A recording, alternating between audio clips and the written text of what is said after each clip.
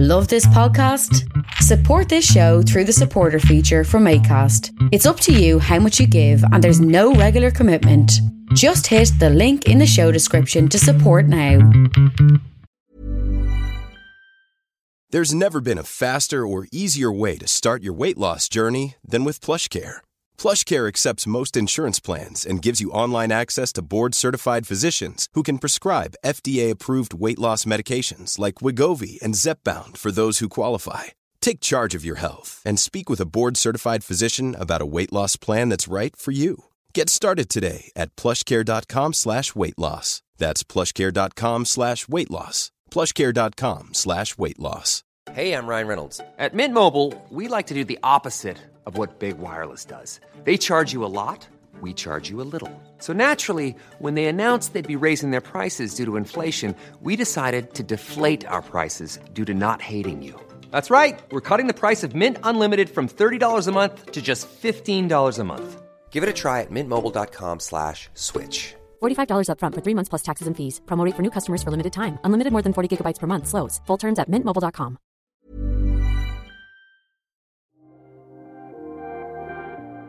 Welcome to Jerusalem Unplugged, the only podcast dedicated to Jerusalem, its history, and its people. Your host, Roberto Mazza, will bring you guests discussing their relationship with the Holy City. A journey through history, society, feelings, and hopes for the future. Follow the podcast on all social media platforms at Jerusalem Unplugged.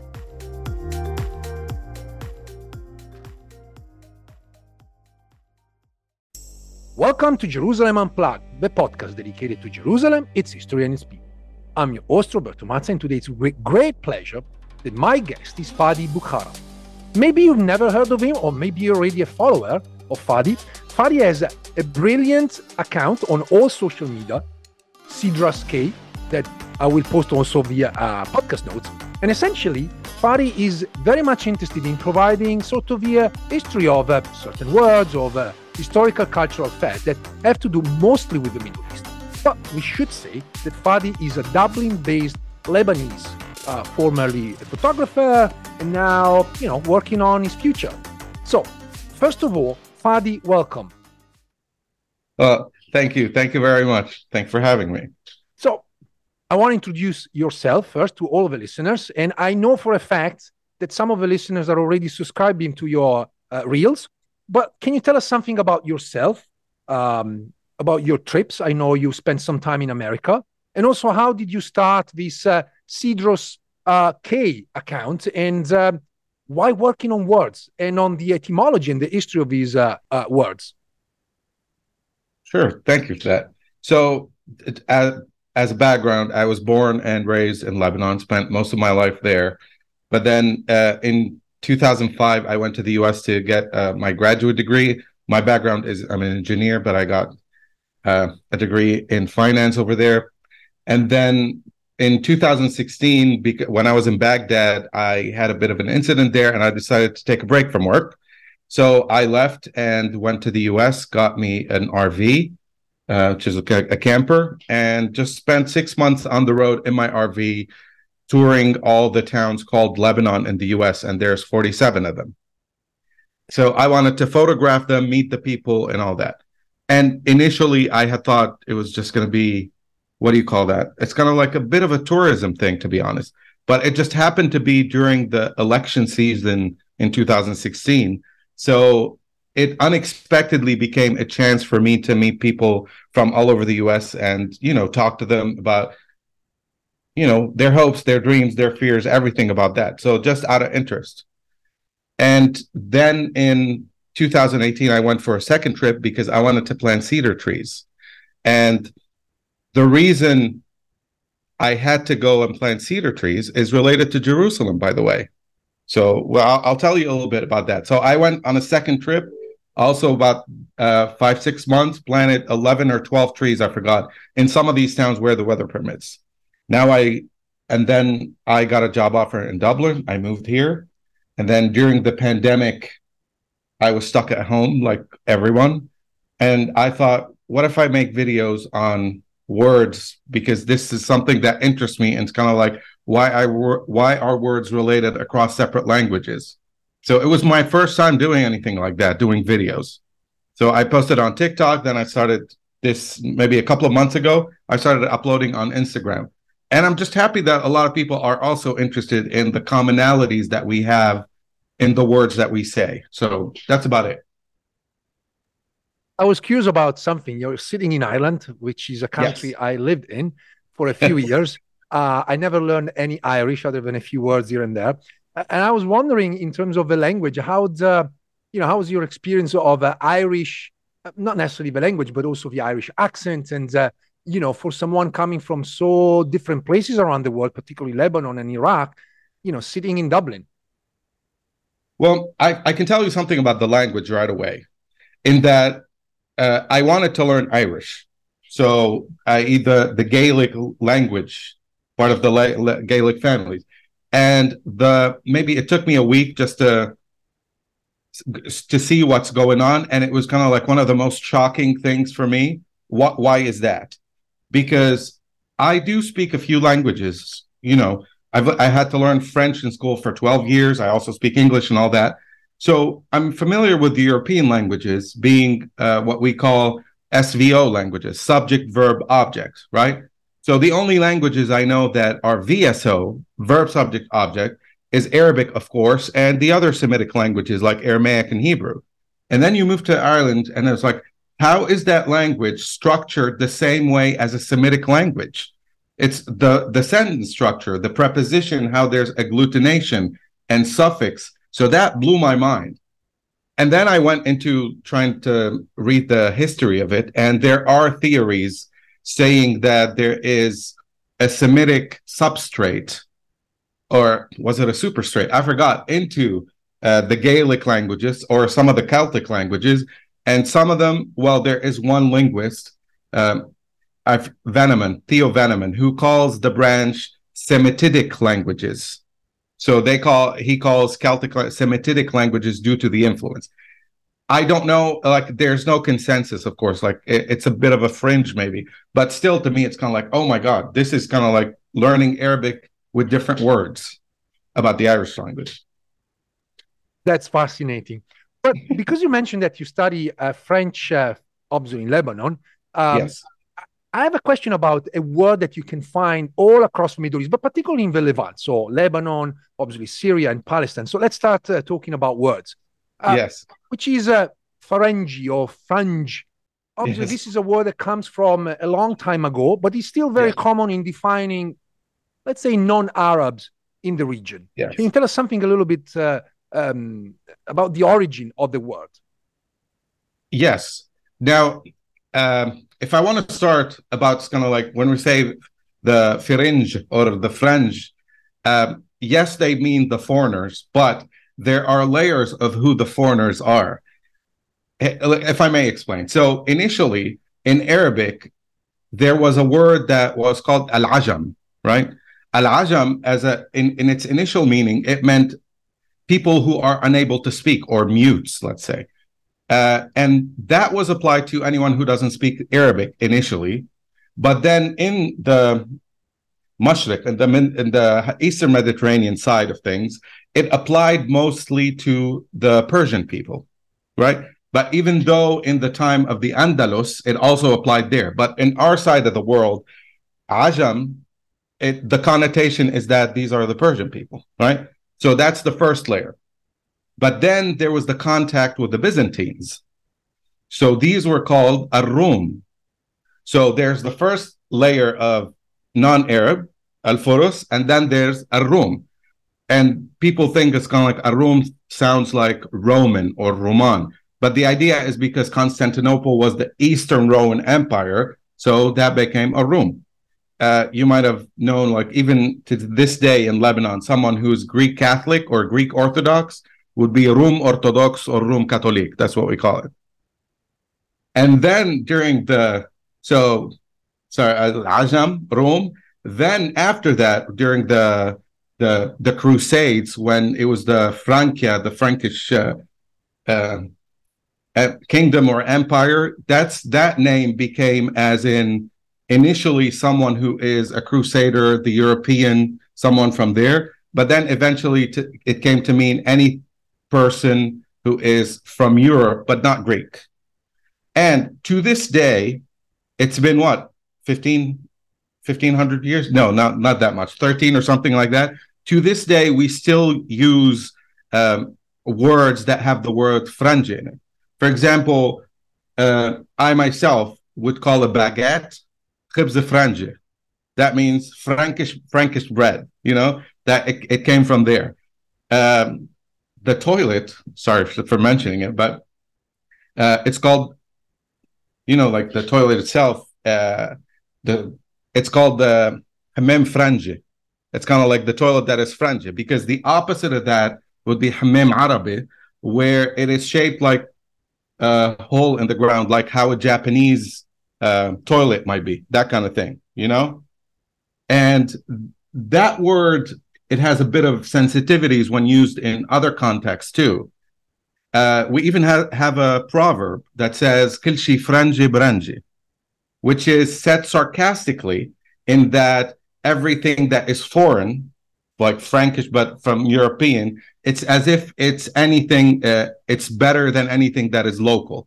It's not meant seriously. You say it in sarcastically. And you had mentioned Turkish, like kilshi franji branji. So branji is a word adopted from Turkish, it comes from birinci, which in Turkish now it means first, but the way the connotation is, it means best in the way we use it. Talking about frangi, one more word, which is interesting, like the lettuce, right? The romaine lettuce.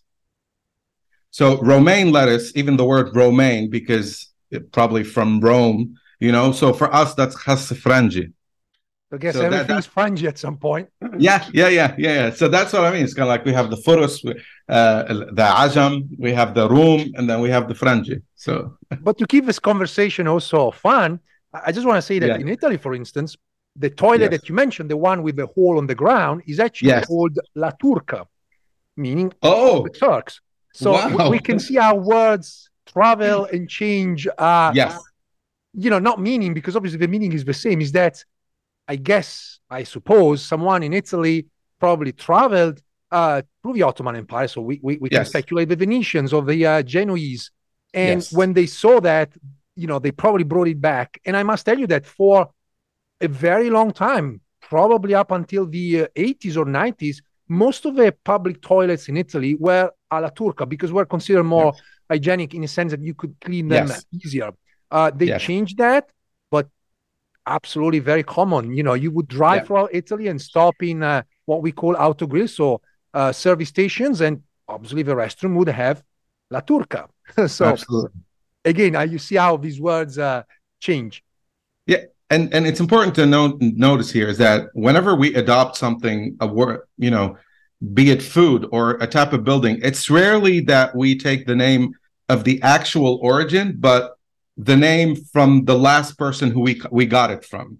It's kind of like, how in Arabic we call the orange Portugal after Portugal, just because we got it from them, even though the Portuguese got it from China, the sweet orange. So it always happens like that. Or the million names of the turkey bird in different languages. And you have a very good reel about the origin of the turkey, which is a fascinating crisscrossing of continents and names and people. Because you just mentioned Portugal, for instance, in dialects in the south of Italy, particularly around Naples, the orange is called Portugal. I mean, it's, again, all of these influences, which is interesting and fascinating given the current political era and age of appropriation and, claims that certain names are originally from one place, they never change and have always been, there and belong to a specific group of people. Well, the reality is that everything moves, change, is reshaped, redefined, and nothing is really static. Yes. Let me move to ask about Jerusalem. Yes. Because obviously this is a very controversial topic, and yet more, I guess in time, people began to accept the fact that when we talk about Jerusalem, there are different names, and each name represents different communities. Now, again, there are issues about particularly the Hebrew name, Yerushalayim, which is always being defined as the city of peace. Now, more and more scholars agree that it's nothing to do really with shalom, peace, but it's something different. But then, of course, we also have a Latin name, which anglicizes Jerusalem, the Arabic name, Al-Quds. We also had, for a long time, the Roman name, Aelia Capitolina. In fact, the early Arabs, when conquering Jerusalem, they called Ilia. The very name Jerusalem, or again, Yerushalayim, was Arabized for some time. I remember bumping into a document calling it Urshalim. So obviously, we talk about a city, but we also talk about many different names. And so I was wondering if we can start this conversation about the names of Jerusalem. Well, okay. As you said, it is a controversial subject, right? So, but talking about the different names, I want to draw something on a bit of a, I don't want to call it a paradox, but a duality among Christians in the Middle East. On what point? So, the city in Arabic, it's called Al-Idis, or Al-Quds in the colloquial, we say Al-Idis. However, when it comes to the church sayings and how it's said in church or in songs, it's always Urashalim, because it feels anachronistic to change these names and make them Al-Idis. So, for example, in Easter, there's a hymn that's called Turuqa Urushalim, the roads of Jerusalem. That's kind of famous. But it's a very clear delineation is that in that Urushalim is the Jerusalem brought back from when Jesus was there. And then Idis is the current meaning, current word. And because it has this political weight, the word, because like you don't want to say Urushalim because like it feels like you're betraying the cause, and it's not the correct name in Arabic.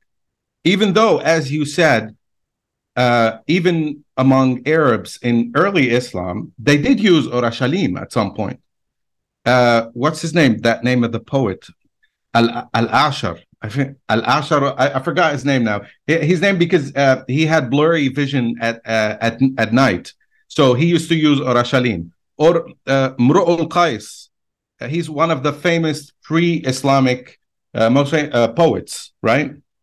So he used to, he used Al-Quds. Well, he didn't use Al-Quds. He referred to a priest from there as Maqdisi, which is kind of like the name that it implies that it predates Islam, at least. Not Idis, but at least maybe Bayt al-Maqdis or Al-Bayt al-Muqaddas, something like that. But also, as you mentioned, Aelia Capitolina, it was in Arabic for a long time. Even the coins from the Umayyad that had Aelia. Or Al-Farazdak, like he was one of the most famous poets in the, I'd say, 8th century. He's a famous, so he has a big line that says, Baytullahi nahnu wulatuhu wa baytum bi'ala Aelia musharrifu. So it was a very common name. So it wasn't until the 9th century, really, that Al-Quds became kind of like the name instead of Bayt al-Maqdis or Al-Bayt al-Muqaddas or Aelia or something like that. So the idea is that in early centuries, I guess the people there, due to the absence of such, I don't want to say an absence of such charged political context because they had wars back then, but the idea of having multiple names was accepted. Now it's kind of like there's a line in the sand. Are you a Jerusalem person or Al-Quds person? I mean, that's how it is. Let me ask a question about the sort of let's say the first name of Jerusalem, which is probably coming from Aramaic or Jebusite name. So this idea of Urshalim, and Ur obviously is a common term to define cities. I mean, even nowadays, certainly defines cities. So I was wondering, what's your take on the idea that maybe the city of peace or maybe the city of a goddess? Look, how to say, my opinion on that is that of someone who is not an expert on the time period back then. But I have read that there are, records from the ancient Egyptian period where the name is cognate with Urashalim. It does, to me, it feels like it's the name of it's kind of like the goddess, but I can't really say, like I'm not a scholar on the subject. However, I can tell you that in Aramaic, the word orishlim, we still use that in the churches where the liturgical language is Aramaic. So we say orishlim dalal. So that name is still used. I'm curious about something. You have obviously Lebanese roots, and I never had the chance to ask someone that actually is from Lebanon to ask about how do you see Jerusalem from just across the border? What does Jerusalem mean for Lebanese? Whether, Christians, and obviously if you may know also about Muslims, whether they may be Shia or Sunni and other communities. Hey, I'm Ryan Reynolds. At Mint Mobile, we like to do the opposite of what Big Wireless does. They charge you a lot. We charge you a little. So naturally, when they announced they'd be raising their prices due to inflation, we decided to deflate our prices due to not hating you. That's right. We're cutting the price of Mint Unlimited from $30 a month to just $15 a month. Give it a try at mintmobile.com/switch. $45 up front for 3 months plus taxes and fees. Promo rate for new customers for limited time. Unlimited more than 40 gigabytes per month. Slows full terms at mintmobile.com. I'm Sandra, and I'm just the professional your small business was looking for. But you didn't hire me because you didn't use LinkedIn Jobs. LinkedIn has professionals you can't find anywhere else, including those who aren't actively looking for a new job, but might be open to the perfect role, like me. In a given month, over 70% of LinkedIn users don't visit other leading job sites. So if you're not looking on LinkedIn, you'll miss out on great candidates like Sandra. Start hiring professionals like a professional. Post your free job on linkedin.com/spoken today. Many of us have those stubborn pounds that seem impossible to lose, no matter how good we eat or how hard we work out. My solution is PlushCare. PlushCare is a leading telehealth provider with doctors who are there for you day and night to partner with you in your weight loss journey. They can prescribe FDA-approved weight loss medications like Wegovy and Zepbound for those who qualify. Plus, they accept most insurance plans. To get started, visit plushcare.com/weightloss. That's plushcare.com/weightloss. Hi, this is Paige from Giggly Squad, and I want to talk to you about Splash Refresher and my water intake. Okay, so you guys obviously know that I'm a hydrated girly, but sometimes when you drink that much water, it starts to just taste bland, and you're just like, I need something to spice it up. That's why I love Splash Refresher. It has 0 sugar, 0 calories, and it's a splash of sweetness. And they come in 5 different flavors. They're so good. Wild berry, acai grape, pineapple mango, lemon, and mandarin orange. My favorite is the wild berry because I just love a berry. So if you're like me and you're drinking water all day, then try Splash Refresher. It's going to absolutely change your water game, and it's good for you. Of course, the answer will differ a lot by religion. If we're talking religiously, not politically speaking. So what does it mean religiously, right? So to me, it's kind of like we said, yes, it's across the border. And I know it's a city that my father visited because it was pre-1967. But after that, for us, like, we can't go there. I mean, technically, I can if I get like a pilgrimage permit in Lebanon, but it feels like too risky. And it's like, what's the point to me? It's kind of like that kind of thing, and it feels like it's a very important city, but religiously speaking, me personally, I don't feel that it's kind of like, how to say, the location, the stones, something like that, have as much significance as they might be for people who are more religious, let's say, right? But for someone who is Muslim, for example, that the Dome of the Rock, of course, it has a lot of meanings for them there. I would love to visit one day, maybe, hopefully, but the most important part for me is not the religious part. It's not even the political part. It's the human part, as in it feels like there's a lot of injustice going on there in how the Jerusalemites, who are Palestinians, are being driven out bit by bit from the city. So that's just, I want to say, not acceptable, but who's doing anything?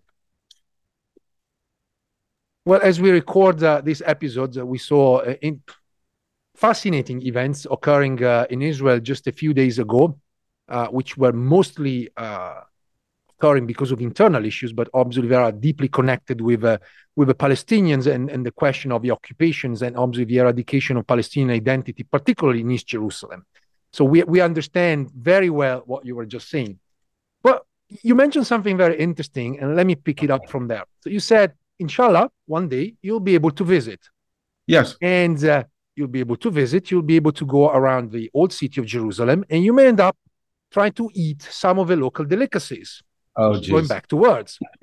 Obviously, Jerusalemites are very proud of their food, and there are some that obviously may also trigger debates between Jerusalemites and Palestinians of other cities. So let's start from the dessert, and maybe I'm going to ask you a few other things about other food. What about knafe?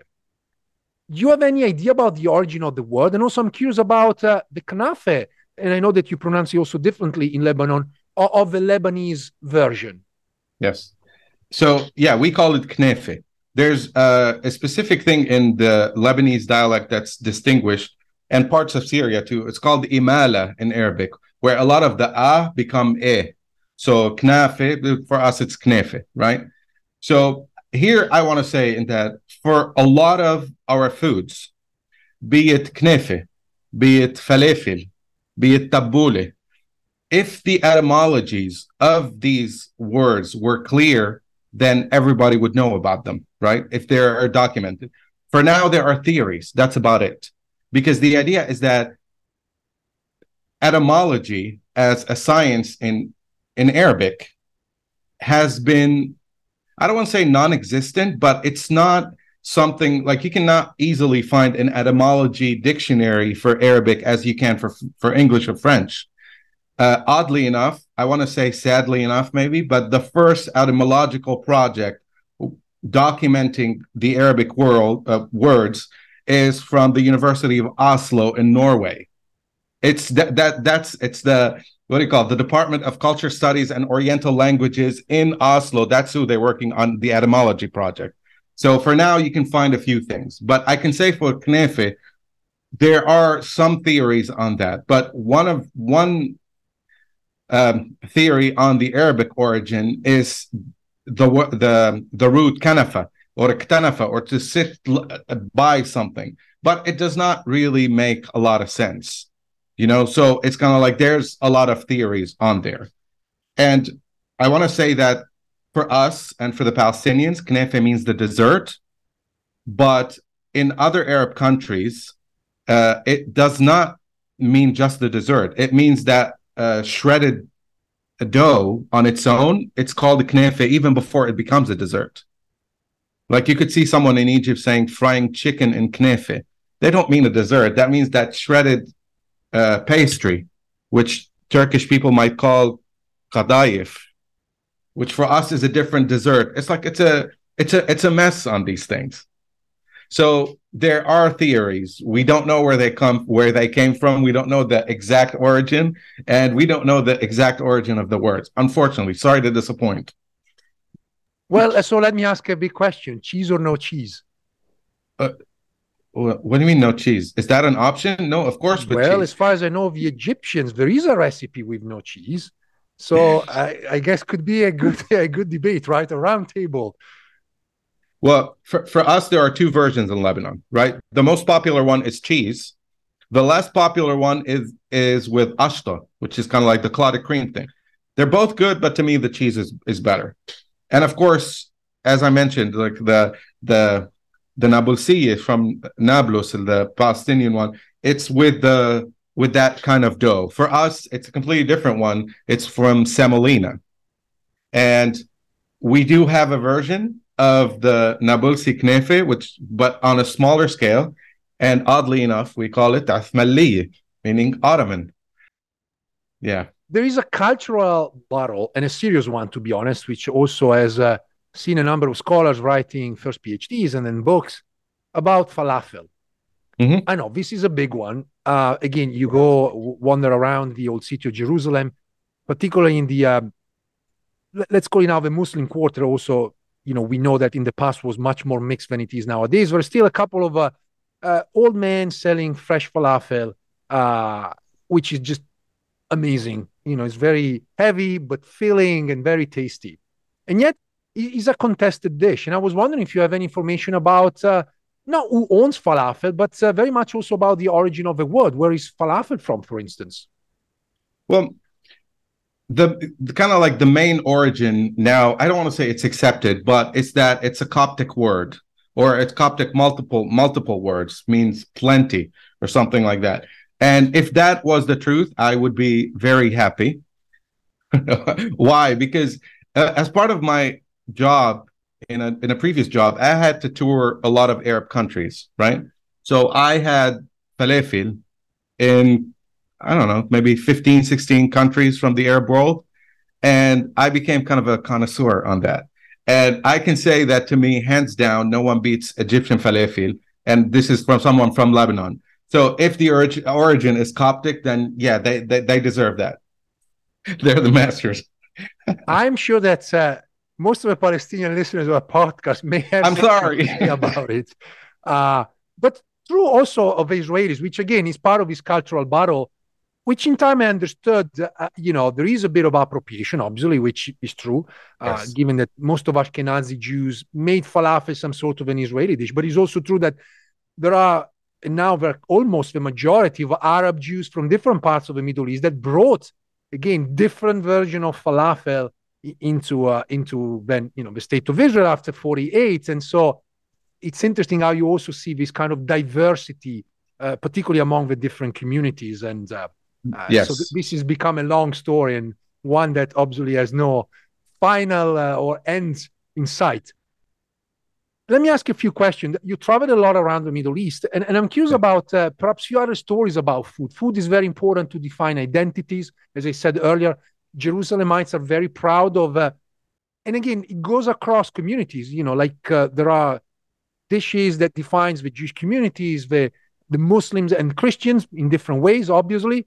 And I was wondering if you can share with us a few other interesting stories about specific food that defines the region.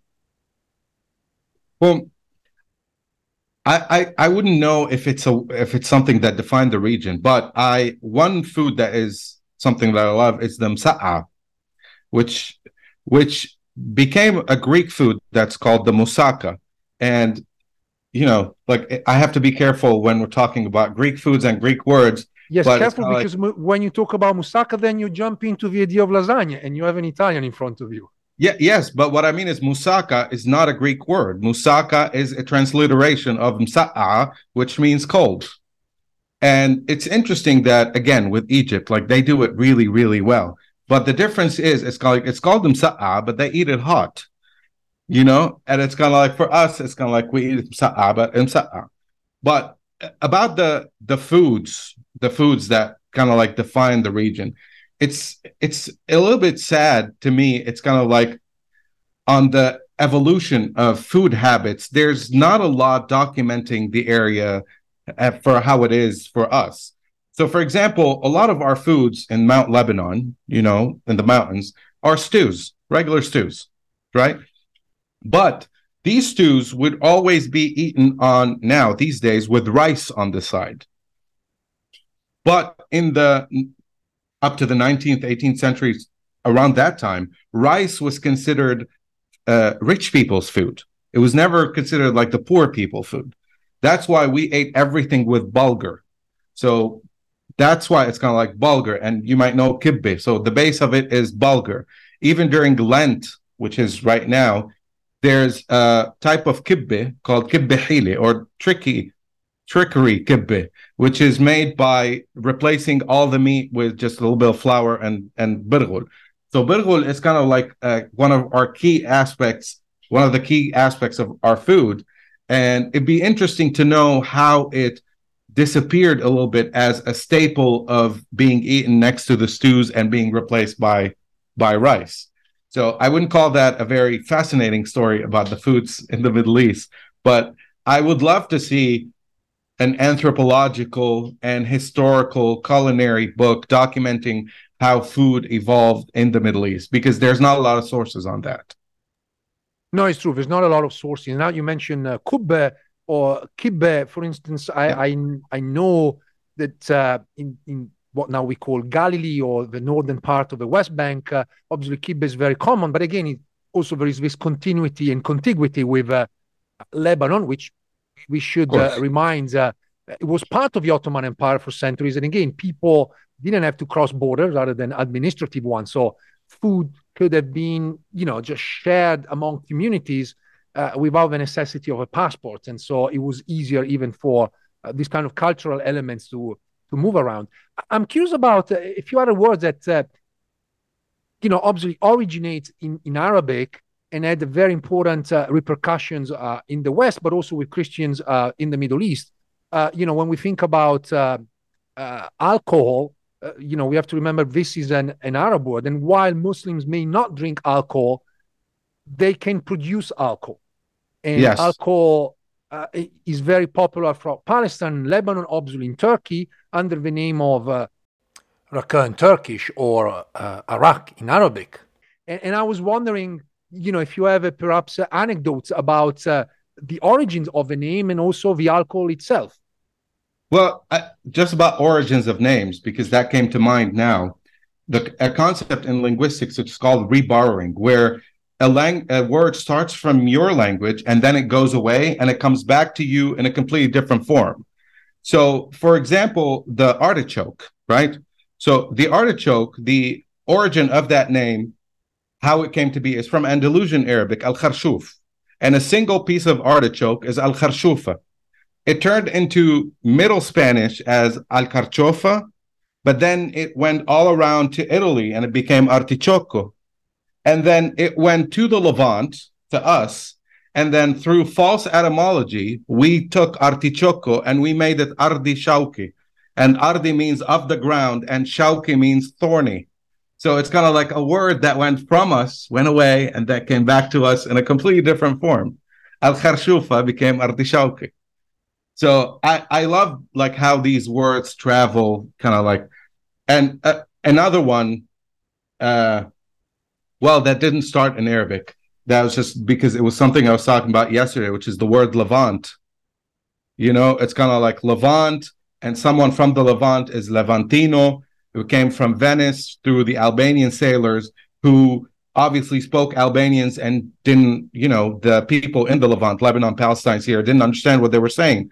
So that word became as a euphemism for something that you don't understand. It's like, are you speaking Lawandi, which is the Arabized word of Levendi. So it's kind of like we are Levantines and we are saying the word Lawandi to mean something that is completely incomprehensible. Which paradoxically, you may say in English is gibberish, which comes from Arabic, jabari. I mean, it's like the fact that they couldn't understand him. So was that gibberish? So it's fascinating how language is. Yes. And another word that you might think of, it's kind of like for people who understand Spanish or Portuguese, the word ojalá or oxalá in Portuguese, it's kind of like that came from la sha Allah, which is kind of like the other version of inshallah, and it became to them, it's kind of like hopefully or something like that. So it's just fascinating the way, words are like gifts, to be honest. It's kind of like gifts, as in if they cross to another language. I don't like to think of these things as appropriation, in that whenever you don't have something as intentional, it's kind of like, no, I'm not stealing your word. It's kind of like, it's just through contact and the word traveled and it might come back to you. You start with al-kharshufa and you come back with ardi shauki. This is beautiful. We were digressing now. I remember I asked you something about alcohol, and also I remember that, for instance, there are speculation about the origin of the word in English booze, as in Istanbul, I'd say throughout the Ottoman Empire, often Christians selling alcohol, they basically own these shops that were called booza. So perhaps there's also a connection there. But I was wondering if you know anything about, again, this famous drink, raki. Well, I mean, for us in Arabic, we call it araq, right? And araq and raki and raka, they sound similar. But it's kind of like, are they from the same root, let's say, or did one, because if you look at the Arabic origins, as per the people who like to do the distillery thing, the idea is that you have the karake. I forgot what the name of the thing in English is. That thing where you boil the grapes with the aniseed and it goes up, right? And because of the sweat that you have on the copper, because it used to be copper, so the sweat in Arabic is araq. So the drink name araq is the same word as the sweat. But is that related to raka? I honestly don't. What I mean is that, is it related, as in, is it documented? Is it not false etymology or folk etymology? Because we always have to be careful when it comes to these Arabic, because there's a lot of theories, and you don't want to, you want to just be sure what you're talking about. I have one last question. Is Sure. there any word or idea that while you were researching for your reels stood up and you feel like, wow, I didn't know this, and kind of shocked you? Yes, Afandi. Afandi, because that word, we use that to mean, how to say, so it came from the Ottomans, right? So Afandi, which means someone who has a certain rank, right? And now we use it sarcastically in Lebanon. So you call us like Shubeki Afandi. That's like, who do you think you are? Something important. But in Egypt, for example, it still has retained this respectful meaning. So like Afendim. And then it turned out that the word came from Authentikos, which is Byzantine Greek, but it came from ancient Greek as in Authentikos. And it's the same root for someone who is authentic. So that word Afendi from authentic. Also, another word that I like, because it's always that interconnection between ancient Greek and Ottoman, Turkish, and then in Arabic, which is the word for parsley. So the word for parsley in ancient Greek was Makedonesi, I forgot, Petrosilium. Makedonesi Petrosilium, which means rock celery from Macedonia, right? So this Makedonisi, now it's Makedonisi in modern Greek, turned into Arabic as Bakdunis, which is the same word that we use when we say Makduni, as in someone from Macedonia. So it turned out that Bakdunis is the same thing as Iskandar al-Makduni, Alexander of Macedonia. So to me, that blew my mind I mean, you have to be a word nerd to be impressed by something like that. But to me, that was like, oh my God, that's so awesome. So this was Fadi Boukaram. You can find him on all social media under the nickname Sidras K, and I will post the full link on the podcast note. It was a fun conversation. We learned a lot about interesting words. Fadi, thank you so much. Thank you. Thank you very, very, very much for having me. It was great. Thanks for listening. If you enjoyed this episode and you'd like to support the podcast, please share it with others on social media or leave a rating and review. To catch all the latest, follow us on Instagram, Twitter, and Facebook at Jerusalem Unplugged. Thanks, and I'll see you next time.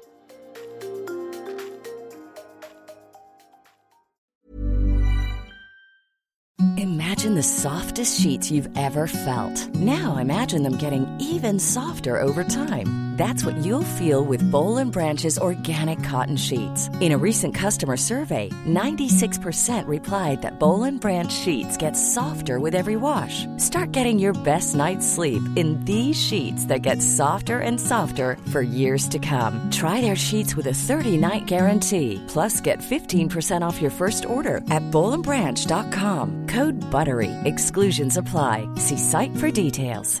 Hi, this is Paige from Giggly Squad, and I want to talk to you about Splash Refresher and my water intake. Okay, so you guys obviously know that I'm a hydrated girly, but sometimes when you drink that much water, it starts to just taste bland, and you're just like, I need something to spice it up. That's why I love Splash Refresher. It has 0 sugar, 0 calories, and it's a splash of sweetness. And they come in 5 different flavors. They're So good. Wild berry, acai grape, pineapple mango, lemon, and mandarin orange. My favorite is the wild berry because I just love a berry. So if you're like me and you're drinking water all day, then try Splash Refresher. It's going to absolutely change your water game, and it's good for you. These days, having versatile clothing you can wear anywhere is a must. That's why American Giant makes all sorts of versatile any-weather staples, hoodies, jackets, and more. Whether you're buying a gift or stocking your closet, you'll find just what you need. And it's all made right here in the USA. Find your new wardrobe staples at American-Giant.com. And get 20% off your order when you use code ANYSTYLE24 at checkout. That's 20% off at American-Giant.com. Promo code ANYSTYLE24.